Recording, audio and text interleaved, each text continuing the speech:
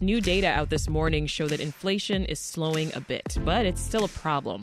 Meanwhile, another report shows that nearly half of baby boomers have no money saved for retirement.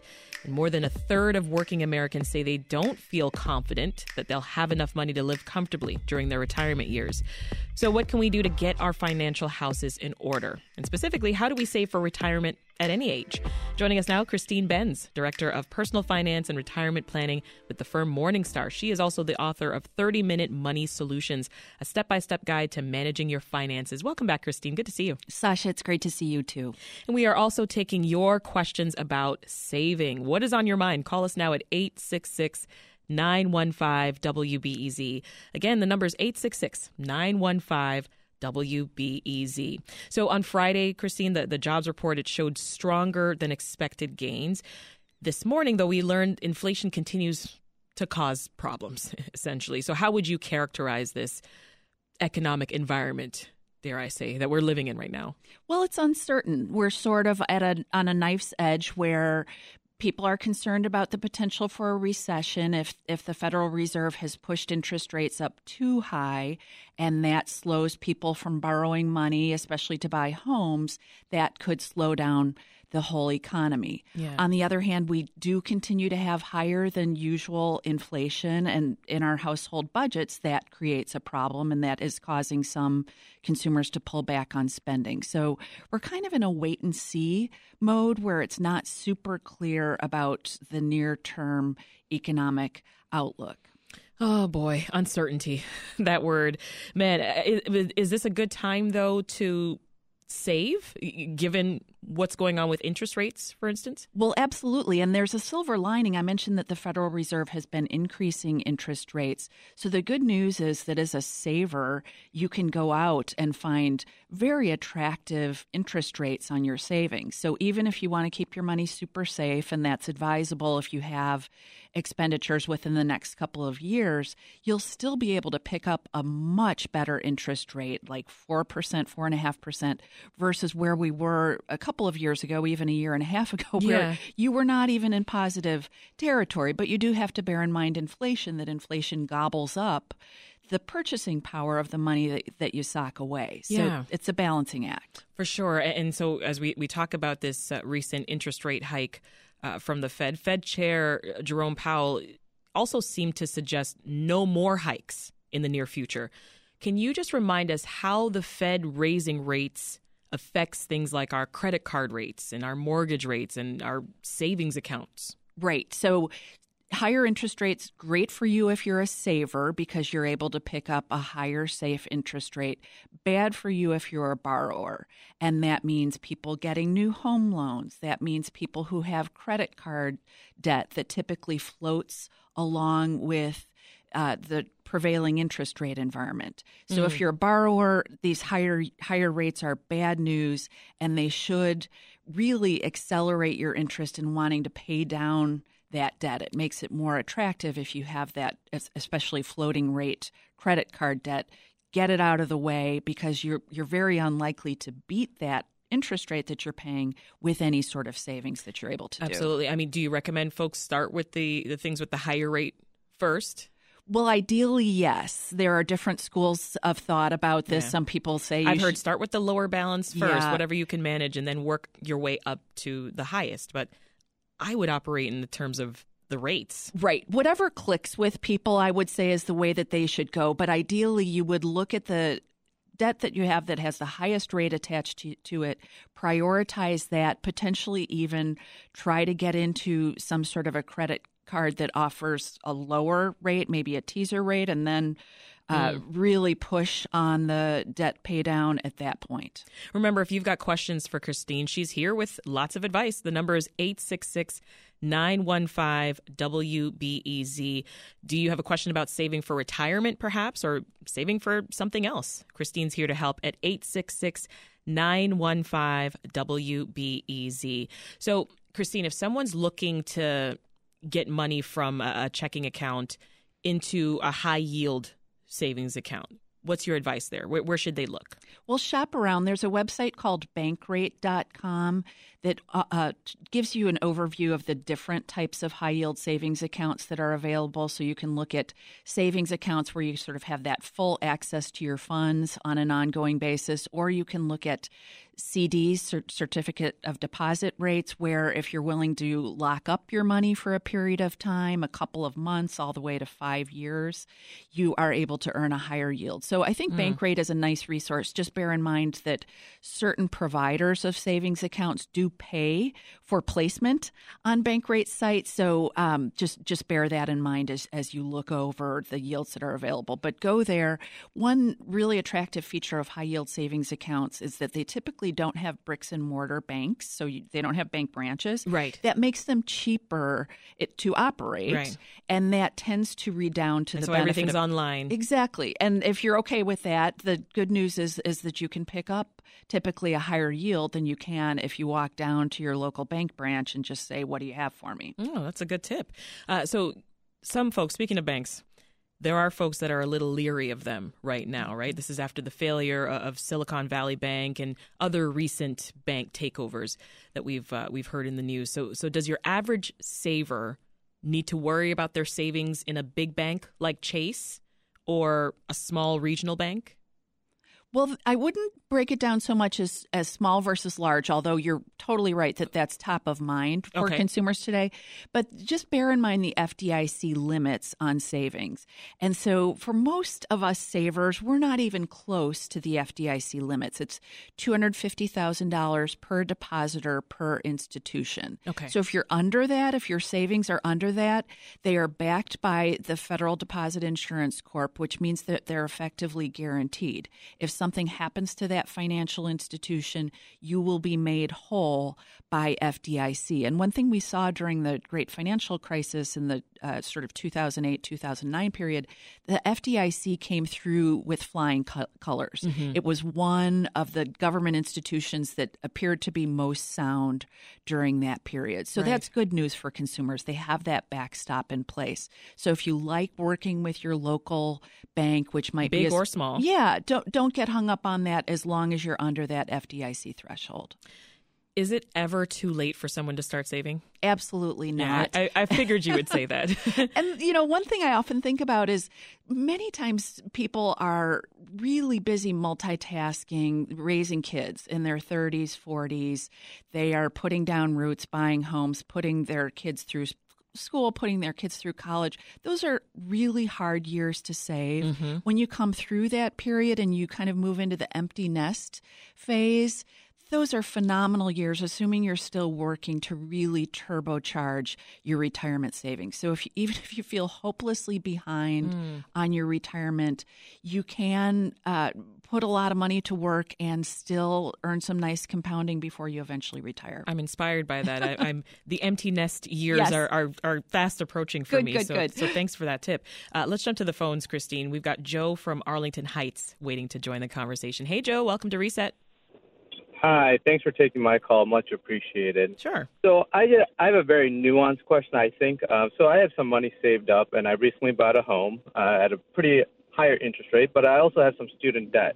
Now, the student debt I have is at a pretty low interest rate. I want to say less than 3%. However, it does require a lot more of my monthly income as opposed to my mortgage, which is a higher rate but a lower amount of my monthly income. Now, with this excessive cash, would you say it would be better for me to pay off as much of my home or try to pay off more of my student loans so that later down in the line I have a little bit more wriggle room month to month? Good question. Good question. Yeah, I would let the rates that you're paying on the various debts that you have light the way. So your higher interest rate debt should be your first priority, in my opinion, and you should feel a little bit more comfortable letting the lower interest rate debt ride, or perhaps just servicing it along with whatever agreement you have with the lender. But prioritize the high interest rate debt. And I would say by the same token, if you're thinking about investing, you can add that into the mix too. So we know that stocks over like 10-year or longer time horizons typically have returned in the neighborhood of 6 to 8%. 5% or so. So if you have a longer time horizon, you may be better off putting the money to work in the market. Thanks for calling, Joe. So we just talked about the fact that it's not too late, never too late to start saving. So let's talk about people at different ages and sort of how they should approach saving for retirement, right? So let's think of people in their late 50s and 60s. What are the first steps that you would advise them to take if they are trying to determine whether they can retire and also how much money they'll have to live on if they do? Right. So if you're at this life stage where you're getting close to retirement, it's a great time to either work with a financial planner or use a good holistic retirement calculator. So one I often recommend is the T. Rowe Price Retirement Income Calculator. It's a free calculator, but it's pretty comprehensive in that it takes into account your Social Security income, your how much you've saved, and how much you can expect to take out of it. So I would run the numbers using a good retirement calculator that is making reasonable assumptions about the returns you might earn from your investment portfolio. One kind of good rule of thumb that people can think about when deciding whether they have enough to retire is look at your investment portfolio, your investment assets, take 4% of that and look at whether that amount combined with whatever you expect to get from Social Security or from a pension is enough for you to live on. I see. So the 4% guideline, it's not perfect, but it's a decent starting point for thinking about the viability of your investments over, say, a 30-year time horizon. Let's keep working our way down. What about someone in their 40s? Well, here I think they want to be thinking about saving within the confines of a company retirement plan. So if the company is supplying a 401k or 403b, 457 plan, whatever it might be, use that because it has a really nice feature in that those contributions can come right out of your paycheck automatically without you lifting a finger. So set up a default contribution, something that you can easily swing into your company retirement plan. If you don't have a company retirement plan, you should definitely be looking at an individual retirement account, an IRA. Oftentimes, a Roth IRA is a really good account to look at. And the key reason is that even though you're not able to earn any sort of tax break on the money going into the account, the money coming out, assuming that you mind your P's and Q's about the withdrawals and the rules regarding withdrawals, the money coming out will be all tax-free. I see. So look at the company retirement plan, look at a Roth IRA, and then if you still have additional funds to invest, you may look at some sort of taxable brokerage account where you're not going to be able to earn any tax breaks on it, but you will be able to put in however much you want. You'll be able to invest in anything you want. And then when the funds come out, the investment appreciation will be taxed at your capital gains rate, which is better than your ordinary income tax rate. Same advice for millennials or Gen Z? Pretty much. I would reiterate the importance First of all, I would commend Gen Z for thinking about retirement right now. Absolutely. Good on you. Definitely. Take advantage of the defaults if you possibly can. Another vehicle that we haven't mentioned is a health savings account, which many people are being offered if their company offers what's called a high deductible health care plan. You'll often be given the option to contribute to the HSA, the health savings account, alongside the high deductible health care plan. That can be a great fund for retirement savings. So the idea is if you're in the enviable position of being able to fund your health care outlays using non-health savings account funds, if you let the HSA funds grow, they can grow and build and be tax-free in retirement. So it's a nice vehicle to add on, especially for people who do not need to touch the funds in their HSA. One of our main retirement savings questions has to do with planning for medical costs. What if you need to hire in-home help or if you need to move to assisted living or something like that? What should you be keeping in mind? Well, you should definitely be thinking about it and don't wait too long. So a lot of times people start thinking about this, reasonably when they're like in their 50s, 60s. Oftentimes it's too late to go out and buy long-term care insurance. You may have some sort of disqualifying health care condition. So ideally start thinking about this in your early 50s or even sooner if you can. Unfortunately, the array of options for paying for long-term care are not great. So we've seen long-term care insurers raise premiums on people who thought they were doing all the right things by purchasing these policies. They've had to contend with really high premium increases. But long-term care insurance is still an option for some people. Self-funding long-term care expenses might be an option for people who have a lot of assets.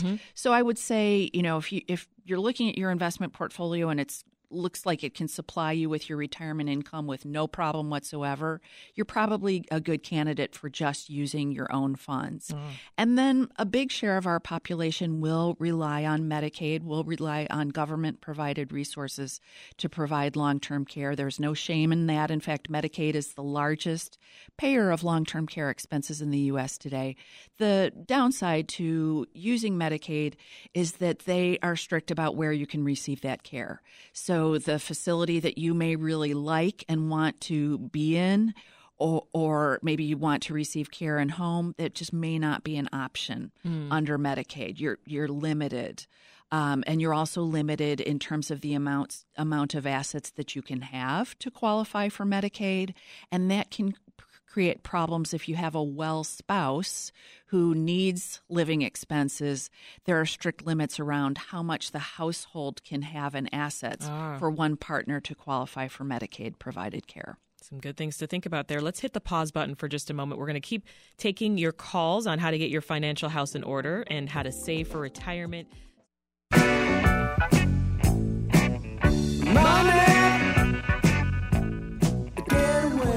Back now with more Reset. I'm your host, Sasha Ann Simons. We are talking about money, specifically how to save enough of it so that you can retire one day. Now, I know some of you out there have already retired. Now, if that is you and you have advice for other younger listeners, and for me even, we want to hear from you too. Did you figure out a financial plan that maybe set you up for success after your working life? Call us at 866-915-WBEZ and share.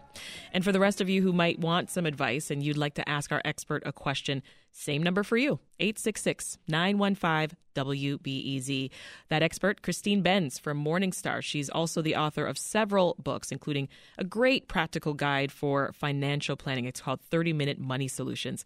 So let's jump right back in, Christine. When it comes to Social Security, first explain how the system works for us.